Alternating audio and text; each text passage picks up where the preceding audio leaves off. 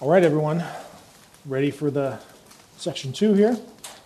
Shifting gears to earning as a faithful steward, that first use of money. And these kind of go in the order that they might occur chronologically, right? And I'll just go to these 5 uses of money here. You know, I earn it, I live on it, I give it, I owe it, I grow it. But that's not necessarily the priority we should have as far as importance. So there would be a couple of different ways I could have ordered these biblical uses of money. I kind of did it in order. I've got to, I earn it, I bring it in, I've got to live on it, I give it, owe it, grow it.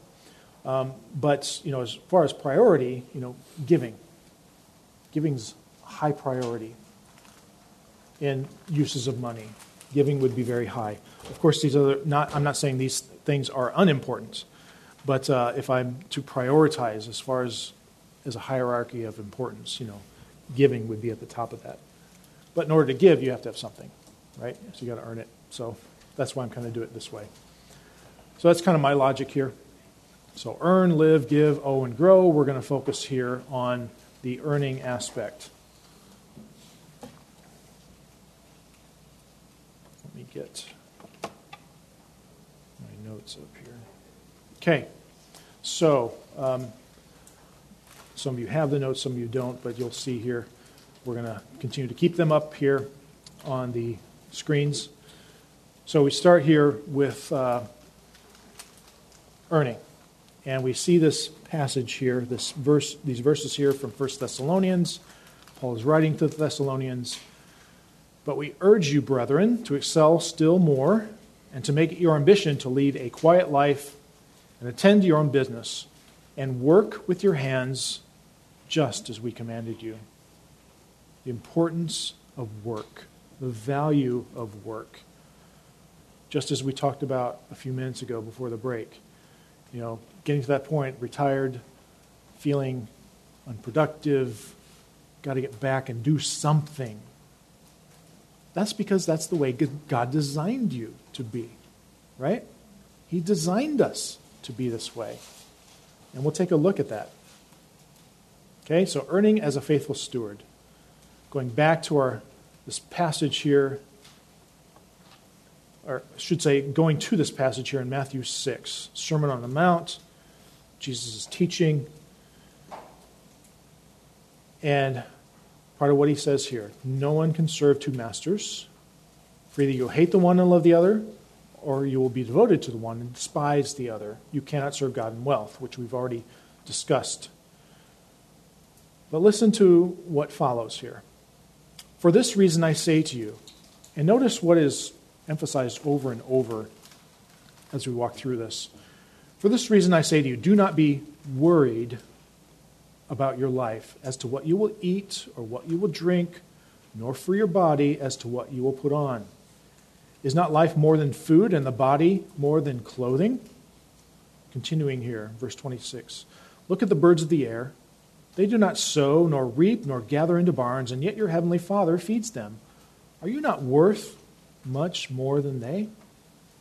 Sometimes we think that the opposite is true. No, we are worth more than the sparrows because we're created in God's image and we are redeemable. And who of you, by being worried, can add a single hour to his life? And why are you worried? See the repeated term here? Worried about clothing. Observe how the lilies of the field grow. They do not toil, nor do they spin. And yet I say to you, not even Solomon, in all his glory, clothed himself like one of these. But if God so clothes the grass of the field, which is alive today and tomorrow is thrown into the furnace, will he not much more clothe you, you of little faith? Worry, worry, worry demonstrates lack of faith. If you're worried about finances, where is your faith? If you're worried about whether the Lord will take care of you, where is your faith? Jesus goes on, do not worry then, saying, what will we eat? Or what will we drink? Or what will we wear for clothing? For the Gentiles eagerly seek all these things, For your heavenly Father knows that you need all these things. So what is the response? What are we to do in light of that? Seek first His kingdom and His righteousness, and all these things will be added to you. Get your priorities straight. Don't worry. Place your faith in your heavenly Father who cares for you because He's going to take care of you. Seek His kingdom first. So do not worry about tomorrow, for tomorrow will care for itself. Each day has enough trouble of its own. If we just took that to heart, how much more of a peaceful, content life would we live? We understand these fundamental principles that our Heavenly Father cares for us and will provide for us. Okay? Now, as I mentioned, each of these sections opens with an examination of our hearts. And so, here you have point A, spiritual transformation. We want to talk about going from a heart of pride to a heart of gratitude. So, when we take a look at pride, the heart of pride leads us to think that we earn money and build wealth through our own ability and effort, independent of our heavenly provider. Remember the Pharisaical view of money? I did this, I did this, I did this. That's pride. That's a heart of pride. That we did this all independent of our Heavenly Father. But notice where that's going to lead you. Dependence upon self leads to worry and fear because one looks to the uncertainty of the future and realizes that self alone must provide for one's self and or one's family. Okay, I came this far, I did all this, but what about tomorrow? Well, that's dependent on me too. Now I'm going to start worrying about that. I'm going to be fearful for the future because it's dependent on me. That's the result. This burden of worry and fear robs one of joy and peace and causes one to prioritize the pursuit of finances over faith and family. You just begin to pursue wealth because that's what I got to do to make sure everyone is cared for. So I'm going to worry about that and be fearful of the future. If I don't do this, who will? So it's a wrong placement of where you are, who you are depending upon. Depending on self or depending on God. This pride and sense of self-sufficiency will eventually lead to envy and greed. As one continually compares self to others and seeks to gain more and more without thought of the end result. You think through this, and this is where it will lead you. Okay, it's all dependent on me. I've got to go out there. Okay, now what's everybody else doing around me? What do they have? I got to pursue that. I'm envious. I got to get more. I got to get more than the other person. I got to win this thing. That's just envy and greed. And that will just take you around a road of isolation, bitterness, loneliness. I don't know if any of you have ever been there, but it's true. That's where this journey will take you. Self-reliance. Think about this passage in Revelation 3. The words of the Lord to the church in Laodicea. The Amen, the faithful and true witness. The beginning of the creation of God says this, I know your deeds, that you are neither hot nor cold. I wish that you were cold or hot. So because you are lukewarm and neither hot nor cold, I will spit you out of my mouth. Because you say, I am rich and have become wealthy and have need of nothing. I am self-dependent. And I did this. The response, and you do not know that you are wretched and miserable and poor and blind and naked. Your own little kingdom you built? No, it's not going to stand. You created a false idea.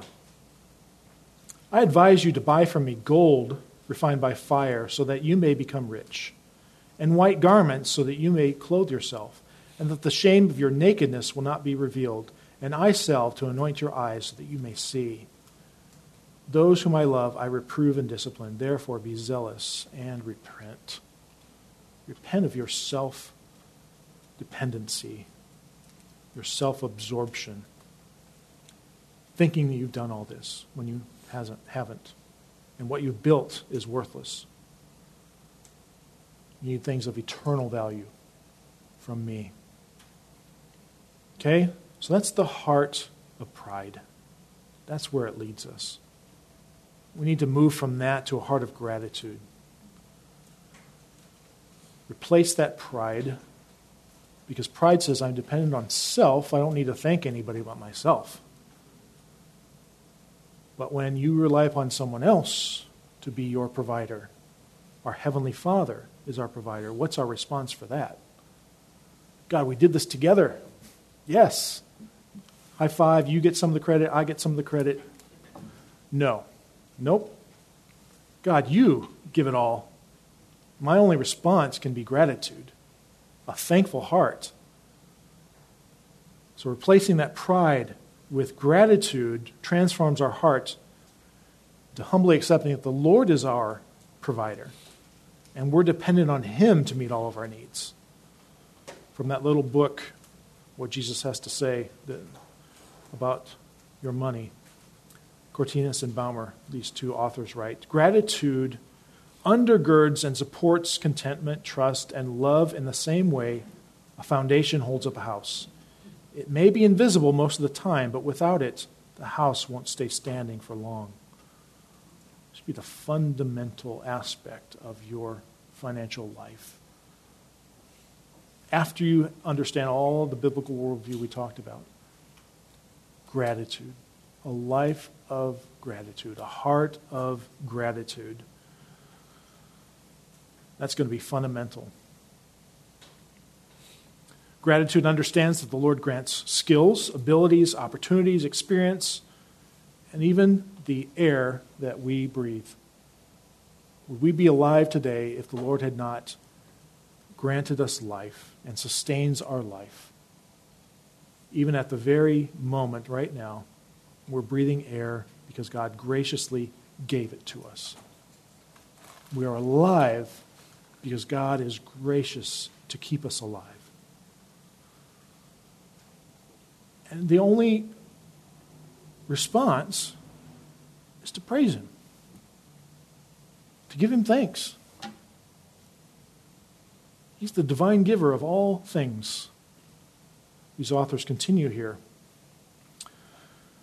When they were going through this journey and examining what Jesus had to say about true riches, their response was this: we no longer depend on our own ability to earn money for sustenance and life. Both of these guys were, grads from Ivy League schools and had great incomes. But it took them on a journey through understanding Scripture and Jesus' words to come to this point to where they said, we recognize God as the provider, humbly thanking Him for bringing resources to us. Everything is a gift. Everything is a gift. This mindset fosters an amazing sense of peace. There's no need to obsess over counting our money or imagining what we'll earn next year, when we instead recognize that God is the source of all good things and He loves us perfectly where we are today. He provides for us exactly what we need. I don't need to worry about next year. I don't need to worry about that. Doesn't mean I don't plan and I'm not wise about the future, but I don't need to worry about it. I don't need to be fearful of it. I'm sure some of you have gone through situations where you've lost your job and you're wondering, where's the income going to come from? How am I going to provide for my family? Well, in God's providence, He's brought you through that. And He will always bring you through that. Right? Until the day we are called home, we are invincible. Is that true? Until the day we are called home by our Creator, our Master, we are invincible. And I'm not saying okay, now I go out and do foolish things. No, not at all. And the issue, of course, is we don't know when that day is going to be, right?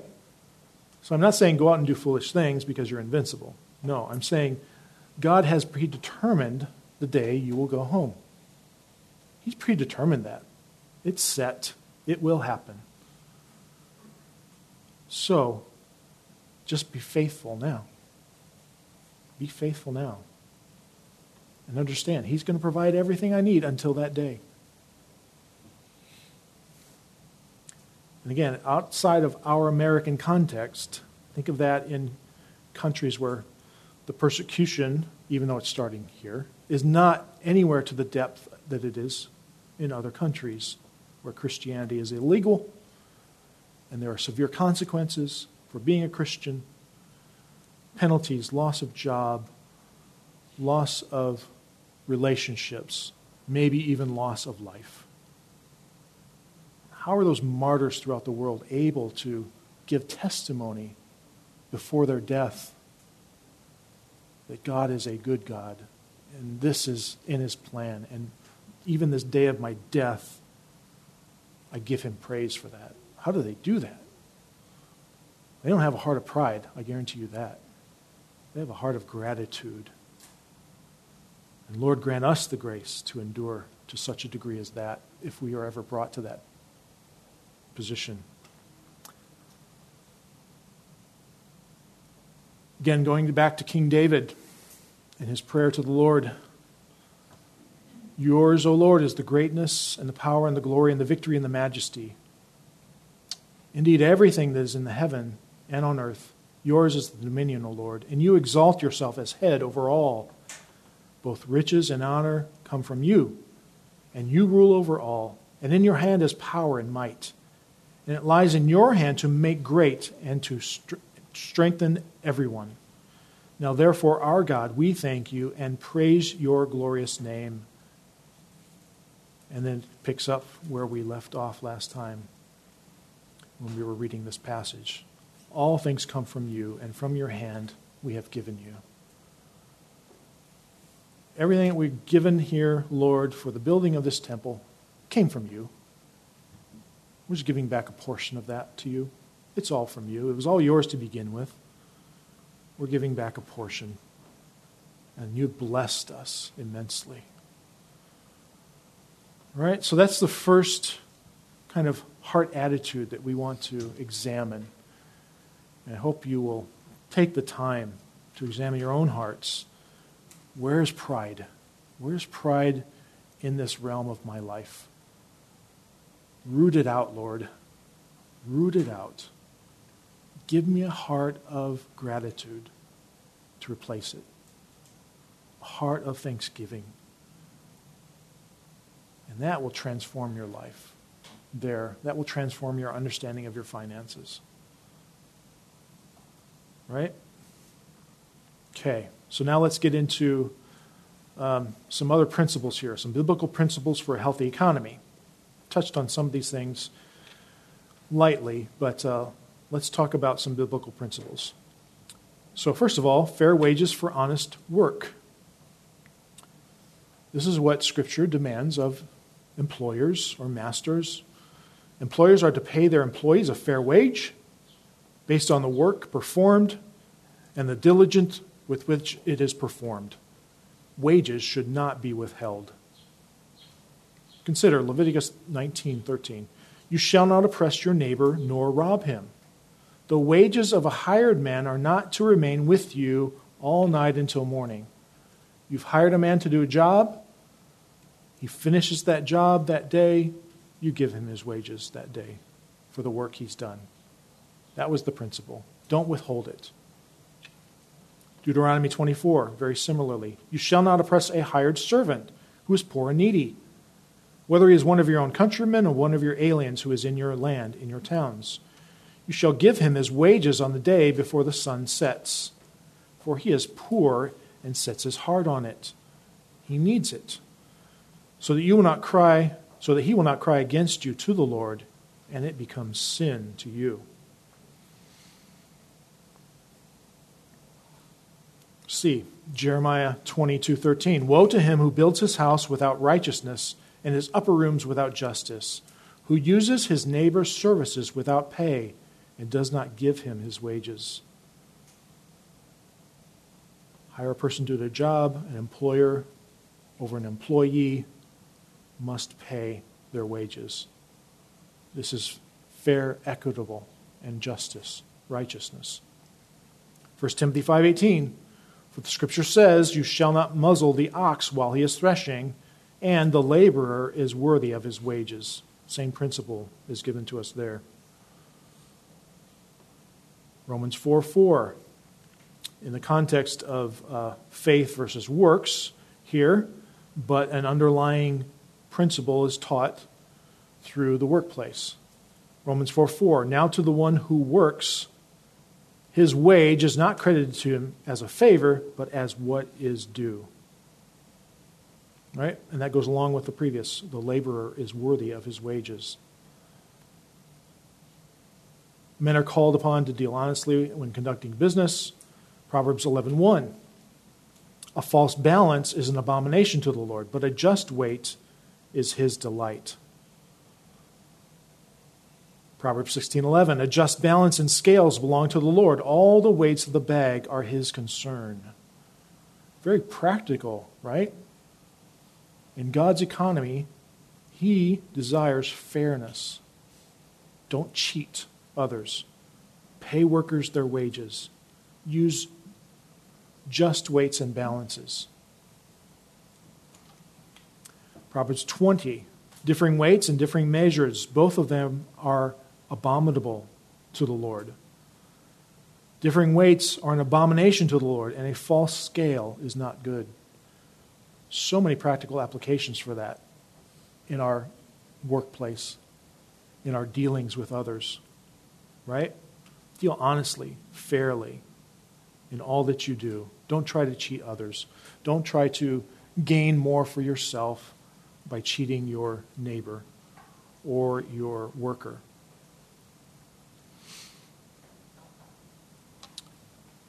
Proverbs 13:11, wealth obtained by fraud dwindles, but the one who gathers by labor increases it. So, getting to this primary means of acquiring money through work. That is God's designed way for us. Doesn't mean there are not other means that we acquire funds, but this is his primary means for us to acquire funds to meet our needs and beyond. Ecclesiastes 2:24 and 20 through 26. There is nothing better for a man than to eat and drink and tell himself that his labor is good. This also I have seen, that it is from the hand of God.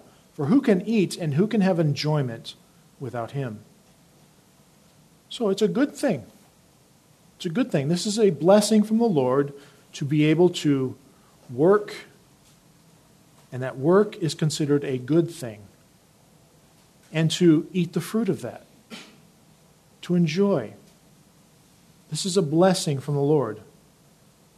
For to a person who is good in his sight, he has given wisdom and knowledge and joy, while to the sinner he has given the task of gathering and collecting, so that he may give to one who is good in God's sight. This too is vanity and striving after the wind. And there's a footnote I want to mention here that is not up on the board either, not up on the screens. Footnote 25 in your notes. It should go out without saying that a faithful steward never gains wealth through the pursuit of gambling or lotteries, throwing your money to chance. That is not for the believer. Also, seeking get-rich-quick schemes, which probably have all come across our path at some point in life or another, and we're tempted to pursue that. I'm going to just put a little money here, and it's going to give me 1,000-fold back. That's the promise I've been given. No. That's not the way God is designed for you. And we're going to see that wealth quickly gained is quickly lost. It's not the way God is designed for us. Okay, so a little side note there, but I just wanted to mention that because that often comes up in this discussion. Okay, so going back to establishing why this is so vital, why is work so important for us? We're going to make the argument biblically here. First of all, first point, God is the ultimate worker. And he set the example by working 6 days during the first week of creation and resting on the seventh, which he called the Sabbath. Did he rest on Wednesday? Like, I got half of my work done. I'm going to rest this day, and then the rest of the week, these remaining 3 days, I'll finish up the work. No, he did the work 6 days and rested on the seventh. Did he need to rest? No, he didn't need to rest. But we'll see why he did when we get to Exodus. But for right now, Genesis 1, God saw all that he had made. Behold, it was very good. His creation was his work. 6 days, creating it all. At the end of the sixth day, there was evening, there was morning, the sixth day. Thus the heavens and the earth were completed, and all their hosts. By the seventh day, God completed his work which he had done. His work which he had done. And he rested on the seventh day from all his work which he had done. Then God blessed the seventh day and sanctified it, because in it he rested from all his work which God had created and made. He didn't expend any ounce of energy where his power went down at any point during creation, right? So it's not like, I got to rest and get replenished.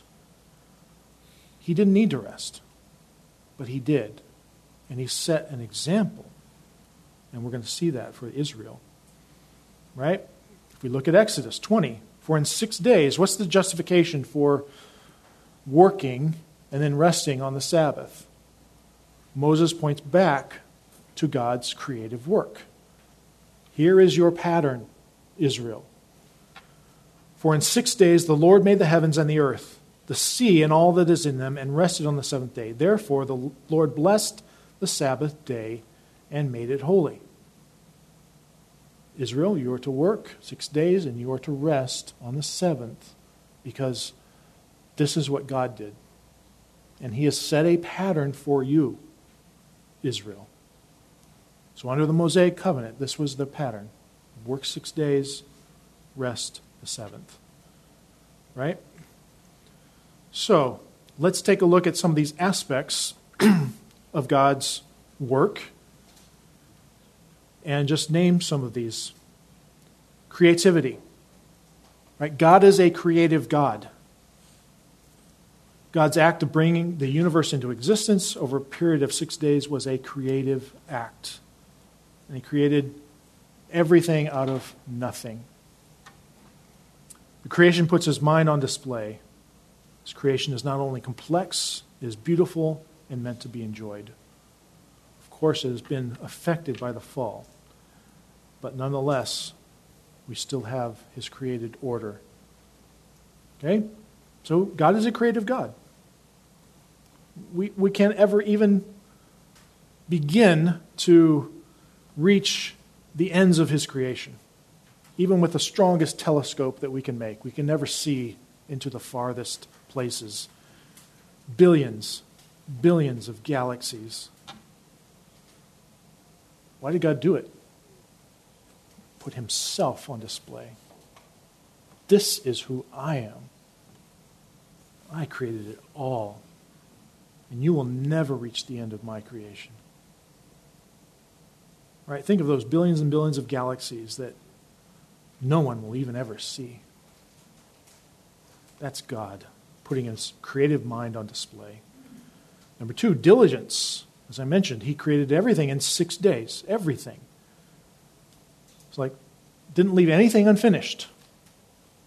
He's a diligent God. He determined a plan. I'm going to create things in 6 days, and on the seventh I will rest. I'm finished.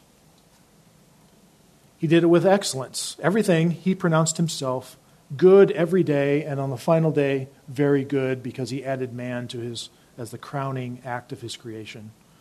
Everything is very good. There's no plan B. He didn't create commit any errors. He did everything with perfection and excellence. Satisfaction. God was satisfied with everything he had made. The universe lacked nothing that he designed for it to possess. Lacked nothing. So he was satisfied. It's very good, and he rested as a result. How about provision? Through his creation, he provides for man's needs and enjoyment. We can take great pleasure in what God has created. All of our physical needs are met through creation. Everything that we need to exist, and I'm not talking necessarily about the spiritual realm, I'm just talking about the physical realm. Everything that we need is here. It's been created for us. Why is it so important to lay this groundwork? Because now we need to reflect on who we are and what we are to do in light of who God is and what he has done. Okay, so point 2, man fulfills God's purposes for himself through work, since it has been created in the image of God and is directed to follow God's example. Right? So let's go through those same aspects and apply them to ourselves. Creativity. Since man is created in the image of God, he possesses the creative abilities that no other creatures possess. And we must use those creative abilities to glorify God. Fallen man often uses his creative abilities to distort God's creation and reject God as creator. But man's design is to glorify God through his creative abilities and enjoy what he is able to create as the image bearer of God. God created everything out of nothing. We create out of what God has given us. And we reflect the mind of God in our creativity. Look at everything in this room that exists. None of this was in a natural state. Man took resources, created those bricks, put those bricks together in a pattern to create a building, designed chairs and tables and computers. He took what God has created and continued the process, because man is given dominion over everything and creates. Look at what man has created. And everything that he creates should go back and say, the Creator gave me the power and the ability to do this. But man doesn't do that. Man is arrogant and thinks he is the ultimate ends in our creative abilities. Now, does man use those creative abilities corruptly? He certainly can and does. Yes. But we as believers are to use our creative talents and abilities to reflect the creative mind of God. I'll take a little sidebar here into, let's just consider the world of art, creativity. When we think creativity, we often think of art. But we certainly think of all these other things that have been created here that we even look at in this room. But just consider what man has done with art. When you see what is called modern art, what is that? That is a distortion of reality as God has created it. That mumbo-jumbo mess that you've created that you think is worth millions of dollars is garbage.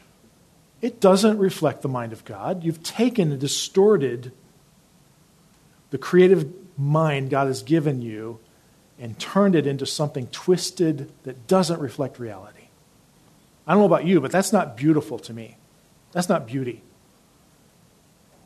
When I see art that reflects creation, that's beautiful. Because it's reflecting how God has created things. Right? You see Michelangelo sculpture, and you marvel at the reality of it, how close it approximates a human. That's beauty. Or, a painting by Rembrandt or somebody like that. It just reflects things as they are and brings out the beauty of what God created. It doesn't distort and twist and turn it. That's man's rebellion. Modern art is just a rebellion against God. That's what it is. And we shouldn't dive in and join in with the world that says, oh, look at the amazing creative skills of this person. No, you've twisted and distorted the creativity that God's given you. Sorry, that's a little sidebar. I'll get off my soapbox there. But God is a creative God, and we are to reflect His creativity because we're created in His image. How about diligence? Right? Are we to work until the job is done? Yes. Why? Because God did. 6 days worked, said it's very good, finished His creative work, rested on the seventh. Man is to pattern his work ethic after God's work ethic.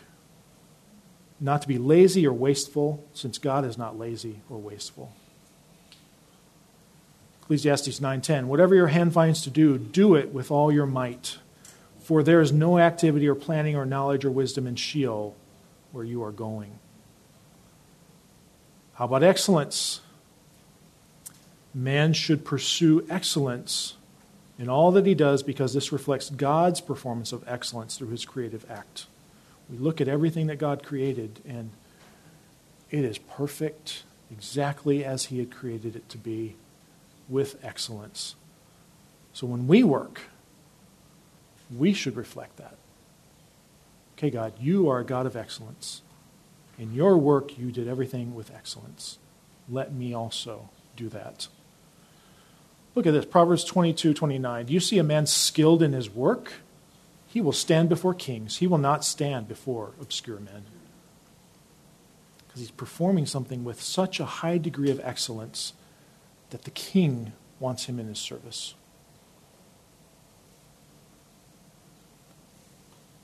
How about satisfaction? Should we take satisfaction in our work? We should. Understanding that God gives us the ability to do it in the first place, the talents, the ability, the time. So man should take satisfaction from his work just as God took satisfaction from His work. God pronounced it all very good. So we should be able to say, God, you've given me these talents and abilities. I've done this work. I've done it with excellence. And I can be satisfied with what the end product is because it reflects who you are. It gives you glory for me to do this. And how about for provision? God has provided a rich environment in which man can provide for himself and for his family. So all the resources we need to earn a living, to provide for families, it's there. And so work consists of doing things with God's created order that provide provision and help others and reflect His provision for us. This all making sense? Okay. Number 3, work was instituted by God prior to the fall, which we've also mentioned already. In Genesis 2, this is not Genesis 3. Genesis 3 is the fall. Genesis 2, then God, the Lord God, took the man and put him into the Garden of Eden to cultivate it and keep it. Work is not a part of the curse. Work is a blessing. Work is a blessing from the Lord. I know some of you are going, oh, not my job. But maybe you need a new perspective. Work is not a curse. As I mentioned, although work became more difficult after the fall of man, it is still a blessing. Genesis 3, after the fall, then to Adam he said, because you have listened to the voice of your wife and have eaten from the tree about which I commanded you, saying, you shall not eat of it, cursed is the ground because of you. In toil you will eat of it all the days of your life. It's going to be more difficult. You're already called to cultivate and keep it. But now that challenge is going to be greater. Both thorns and thistles it shall grow for you, and you will eat of the plants of the field. By the sweat of your face you will eat bread, till you return to the ground. Because from it you were taken, for you are dust, and to dust you shall return. Right? So work is not a part of the curse. Work is part of God's created design before the fall. It just is more difficult now. Number 4, work builds godly character, while laziness leads to evil. Some Proverbs here. Proverbs 13:4, the soul of the sluggard craves and gets nothing, but the soul of the diligent is made fat. Goes kind of back to things you were talking about earlier, Sam, that the soul of the diligent is made fat. The hard worker is able to enjoy. God gives him that. God doesn't say, you work, you produce something, now you don't get to enjoy any of that. No, you've created, so you are able to enjoy the fruits of your labors. Proverbs 15:19, the way of the lazy is a hedge of thorns, but the path of the upright is a highway. The life of the sluggard. Let's compare the sluggard to the diligent. Loss of creativity. The sluggard fails to reflect God's image when he loses his creative ability because of slothfulness. Proverbs 24, I passed by the field of the sluggard and by the vineyard of the man lacking sense, and behold, it was completely overgrown with thistles. Its surface was covered with nettles, and its stone wall was broken down. Then when I saw, I reflected upon it. I looked and received instruction. A little sleep, a little slumber, a little folding of the hands to rest. Then your poverty will come as a robber, and your want like an armed man. Ecclesiastes 10:18, through indolence the rafters sag, and through slackness the house leaks.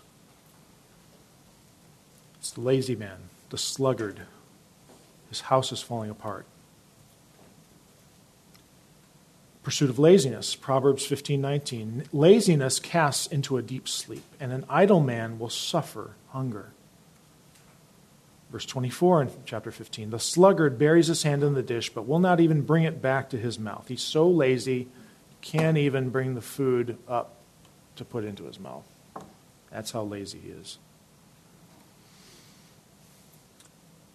For the life of the sluggard, this results in physical and mental degradation, or degeneration, or degradation, foolishness. The desire of the sluggard puts him to death, for his hands refuse to work. The sluggard says, there's a lion outside, I will be killed in the streets. There's too many risks. Can't go out there. Did you see a lion? No, but there could be one. There could be one. I'm going to be killed, so I'm not going to go out there. Better stay safe. Again, the sluggard says, there's a lion in the road. A lion is in the open square. As the door turns on its hinges, so does the sluggard on his bed. The sluggard buries his hand in the dish. He is weary of even bringing it to his mouth again. The sluggard is wiser in his own eyes than 7 men who can give a discreet answer. The sluggard becomes a burden to his employer and to society as a whole, if he still has an employer. Like vinegar to the teeth and smoke to the eyes, so is the lazy one to those who send him. Results in boredom, which leads to sin. Proverbs 18:9, he also who is slack in his work is brother to him who destroys. Loss of Christian fellowship. The one who refuses to work is to be put out of the church. 1 Thessalonians 3 is very clear about that. If anyone is not willing to work, he is not to eat either. Some of you are leading an undisciplined life, doing no work at all, but acting like busybodies. Now such persons we command and exhort in the Lord Jesus Christ to work in quiet fashion and eat their own bread. But as for you, brethren, do not grow weary of doing good. Let's shift and turn to the life of the diligent in contrast to that. A lazy man does not roast his prey, but the precious possession of a man is his diligence. Dayton writes here, a primary purpose of work is to produce character. While the carpenter is building a house, the house is also building the carpenter. Right? Skill, diligence, manual dexterity, and judgment are refined. A job is not merely a task designed to earn money. It is also intended to produce godly character in the life of the believer. Man's duty is to be faithful and content. Colossians 3, whatever you do, do your work heartily as for the Lord rather than for men, knowing that from the Lord you will receive the reward of the inheritance. It is the Lord Christ whom you serve. You have that attitude when you go into your office or your place of work towards your work. I'm working for the Lord. Consider your attitude toward works. If you could see the person of Jesus Christ as your boss, would you try to be more faithful in your job? The more important question you need to answer every day as you begin your workday is, for whom do I work? You work for Christ. Life of the diligent. God will promote a faithful worker if and when he chooses. Remember the life of Joseph. Was Joseph always in a position of prominence? No. He endured many years unjustly in prison. The Lord sovereignly determined when and where he would put Joseph in a position of authority as a steward. Psalm 57, for not from the east, nor from the west, nor from the desert comes exaltation, but God is the judge. He puts down one and exalts another. Have to leave that in his hands. 1 Samuel 2:7, the Lord makes poor and rich. He brings low and also exalts. Remember that. The Lord makes poor and rich. Will we defeat poverty? No. Jesus said, you will always have the poor among you. You will always have the poor among you. We're not going to defeat poverty. We're certainly called upon to alleviate the poverty of the poor as much as we can, in the context that we can. But remember, it's the Lord who makes poor and rich. The life of the diligent, God will promote a faithful worker if and when he chooses. Here again in Luke 12, the Lord said, who is then the faithful and sensible steward whom the master will put in charge of his servants to give him their rations at the proper time. Blessed is the slave whom his master finds so doing when he comes. Truly I say to you that he will put him in charge of all his possessions. That's up to the master. What's my duty? To be faithful. Man should work hard but not be a workaholic. Turn work into an idol. You don't want to do that. Commitment to the Lord should always come before work. Matthew 6:33-34. Seek first his kingdom and his righteousness, and all these things will be added to you. Always put the Lord first.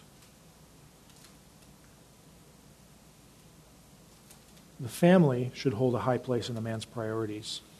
1 Timothy, again talking about qualifications for elders.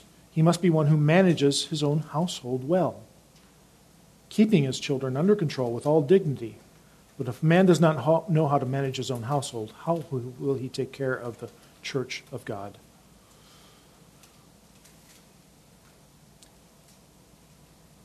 1 Timothy 5:8, but if anyone does not provide for his own, and especially for those of his household, he has denied the faith and is worse than an unbeliever.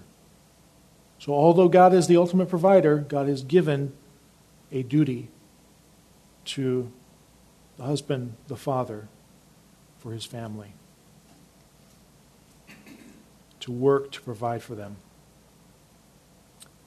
Work hard, but be able to find rest over the pursuit of riches. Ecclesiastes 5:12, the sleep of the working man is pleasant. Whether he eats little or much, but the full stomach of the rich man does not allow him to sleep. Because the rich man, in this context, is not working. He hasn't used his hands and labored with his mind or his hands to bring himself to the point of exhaustion so that his sleep is sweet and pleasant. Dayton writes here, if your job demands so much of your time and energy that you neglect your relationship with Christ or your family, then you are working too hard. Perhaps the job is too demanding or your work habits need changing. If you tend to be a workaholic, take extra precautions to guard against forsaking your other priorities. So there's the lazy, and then there's the ones who overwork and neglect other important aspects of their lives. So we don't want to fall into the ditch on either side of that road. As I've already said, man is meant to enjoy the fruit of his labor. Ecclesiastes 9, go then, eat your... Oh, the ant, that's another context, sorry. Go then, eat your bread in happiness, and drink your wine with a cheerful heart, for God has already approved your works. Let your clothes be white all the time, and let not oil be lacking on your head. Enjoy life with the woman whom you love all the days of your fleeting life, which he has given to you under the sun. For this is your reward in life, and in your toil in which you have labored under the sun. So whatever you do, do it with all your might. And the fruit of that, the Lord allows you to enjoy. There isn't anything wrong with that. Although we sometimes think and we feel guilty when we shouldn't.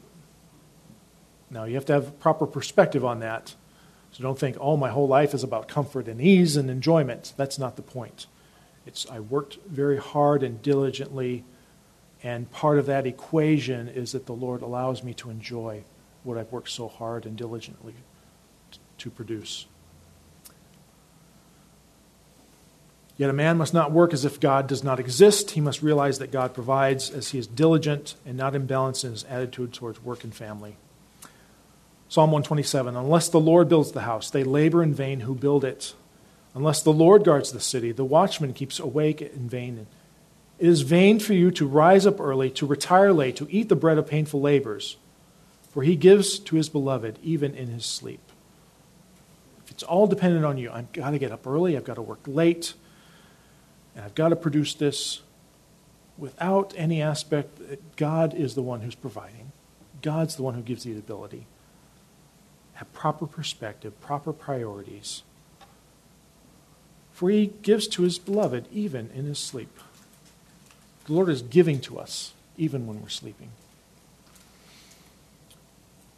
Okay, we're coming to an end here. Then we're going to have lunch in just a few minutes, but let me just close this out.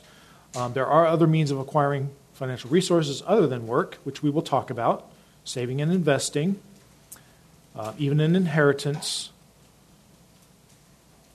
And strangely enough, contrary to our natural inclinations, giving is a means of acquiring. And when we get to the giving section, we'll talk about that. Not in some kind of prosperity, name it and claim it, false gospel. That's not what we're talking about here. But we'll see what Scripture has to say about that, right? Even here in Luke 6:37, give, and it will be given to you.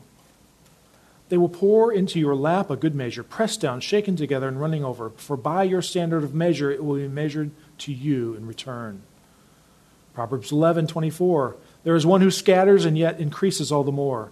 And there is one who withholds what is justly due, yet it results only in want. A generous man scatters, and yet the Lord gives him more.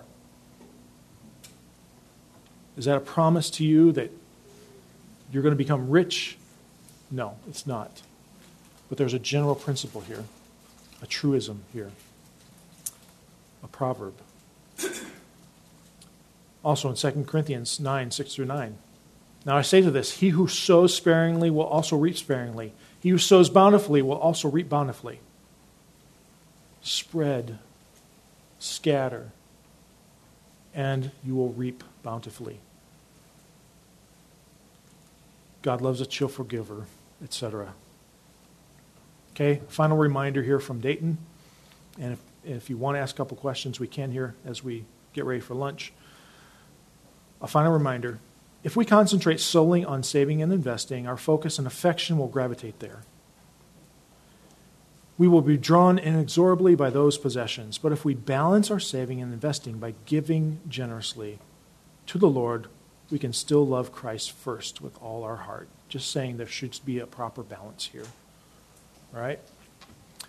So, any questions? I think as we get further into this, the more the practical questions will come. But I think we've addressed some of this already and some of the questions that were asked. Yes, here's... Any practical wisdom on what workaholicism looks like, especially if you have a job that just always more to do, or expectations of people aren't always for more, so that's a hard measure. Yeah, expectations for what a workaholic life looks like. I mean, that, again, is I think, can be relative. I mean, there's certainly times in my industry where it requires more time of me, and I have to put in that time. But I had a very wise professor, Dr. Buznitz, from seminary days, because seminary requires a lot of time, especially if you have a family. And so his instruction to me was, you've got to put money in the bank in order to be able to withdraw it. In other words, you got to spend that time when you have less work and use it by spending it with your family, and so that when those times come of the days that are long and hard, you can withdraw some of that because you've already banked some of it and your family can be more understanding. But if you're always withdrawing, they're going to say, where's our time? You don't give any time to us, right? So you're working all the time. So it's a matter not necessarily of hours, a workaholic. It's a matter of priorities, right? Am I giving of my time and energy to serve in the local church? Is that being robbed by my job? Am I giving time and energy to my family, to where I'm spending time with them doing the things that, families do? So, and I know it's a very general thing. Some jobs require a lot of hours, a lot of time away from family. But, if you're single, you may have more of that time. But still, you don't want to rob God by not serving in His church. And so, I think I probably have to take each individual person's life and you would have to examine, okay, am I a workaholic or not? Because one person might be doing the same job, same number of hours, and squandering the rest of the time, where another person is strategic about that and is spending hours and time where it's not affecting family life as much as that. So I don't even know if that really answers your question, because I don't necessarily have an answer that everyone could say, oh, now I understand what a workaholic is. It's really about the priorities that you have and the hard attitude that you have. And we would have to examine each person's individual. So, and maybe if we want to delve into that further on a one-to-one basis, we can. But hopefully that gives something there. And I'll probably think of a better answer later. But anything else? Anybody? Everybody's going, I'm hungry. Yes, ma'am.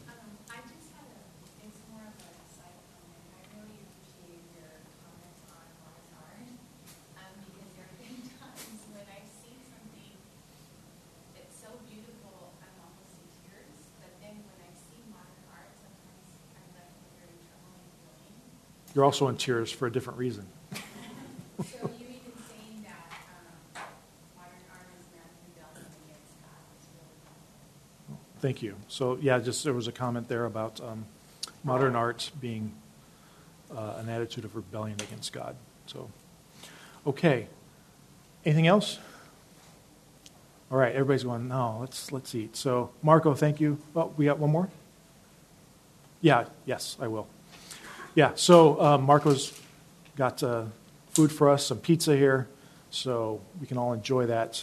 So we'll look at going back and starting at 12:30, but let me pray and just give God thanks for our time already and for this food we can enjoy together. So pray with me. Our Heavenly Father, hopefully when we pause now and we say that you are a provider, that has just deeper meaning to us, and even this food that we can enjoy comes from the creative hand of men, that you blessed with ability to take resources, natural resources, and turn it into something else that we can enjoy. And so help us to be just grateful, have hearts of gratitude, and just to sing of your praises and to enjoy this time together. Thank you for all that you've taught us so far, and help us to finish out this day faithfully for your honor and glory. We pray this in your name. Amen.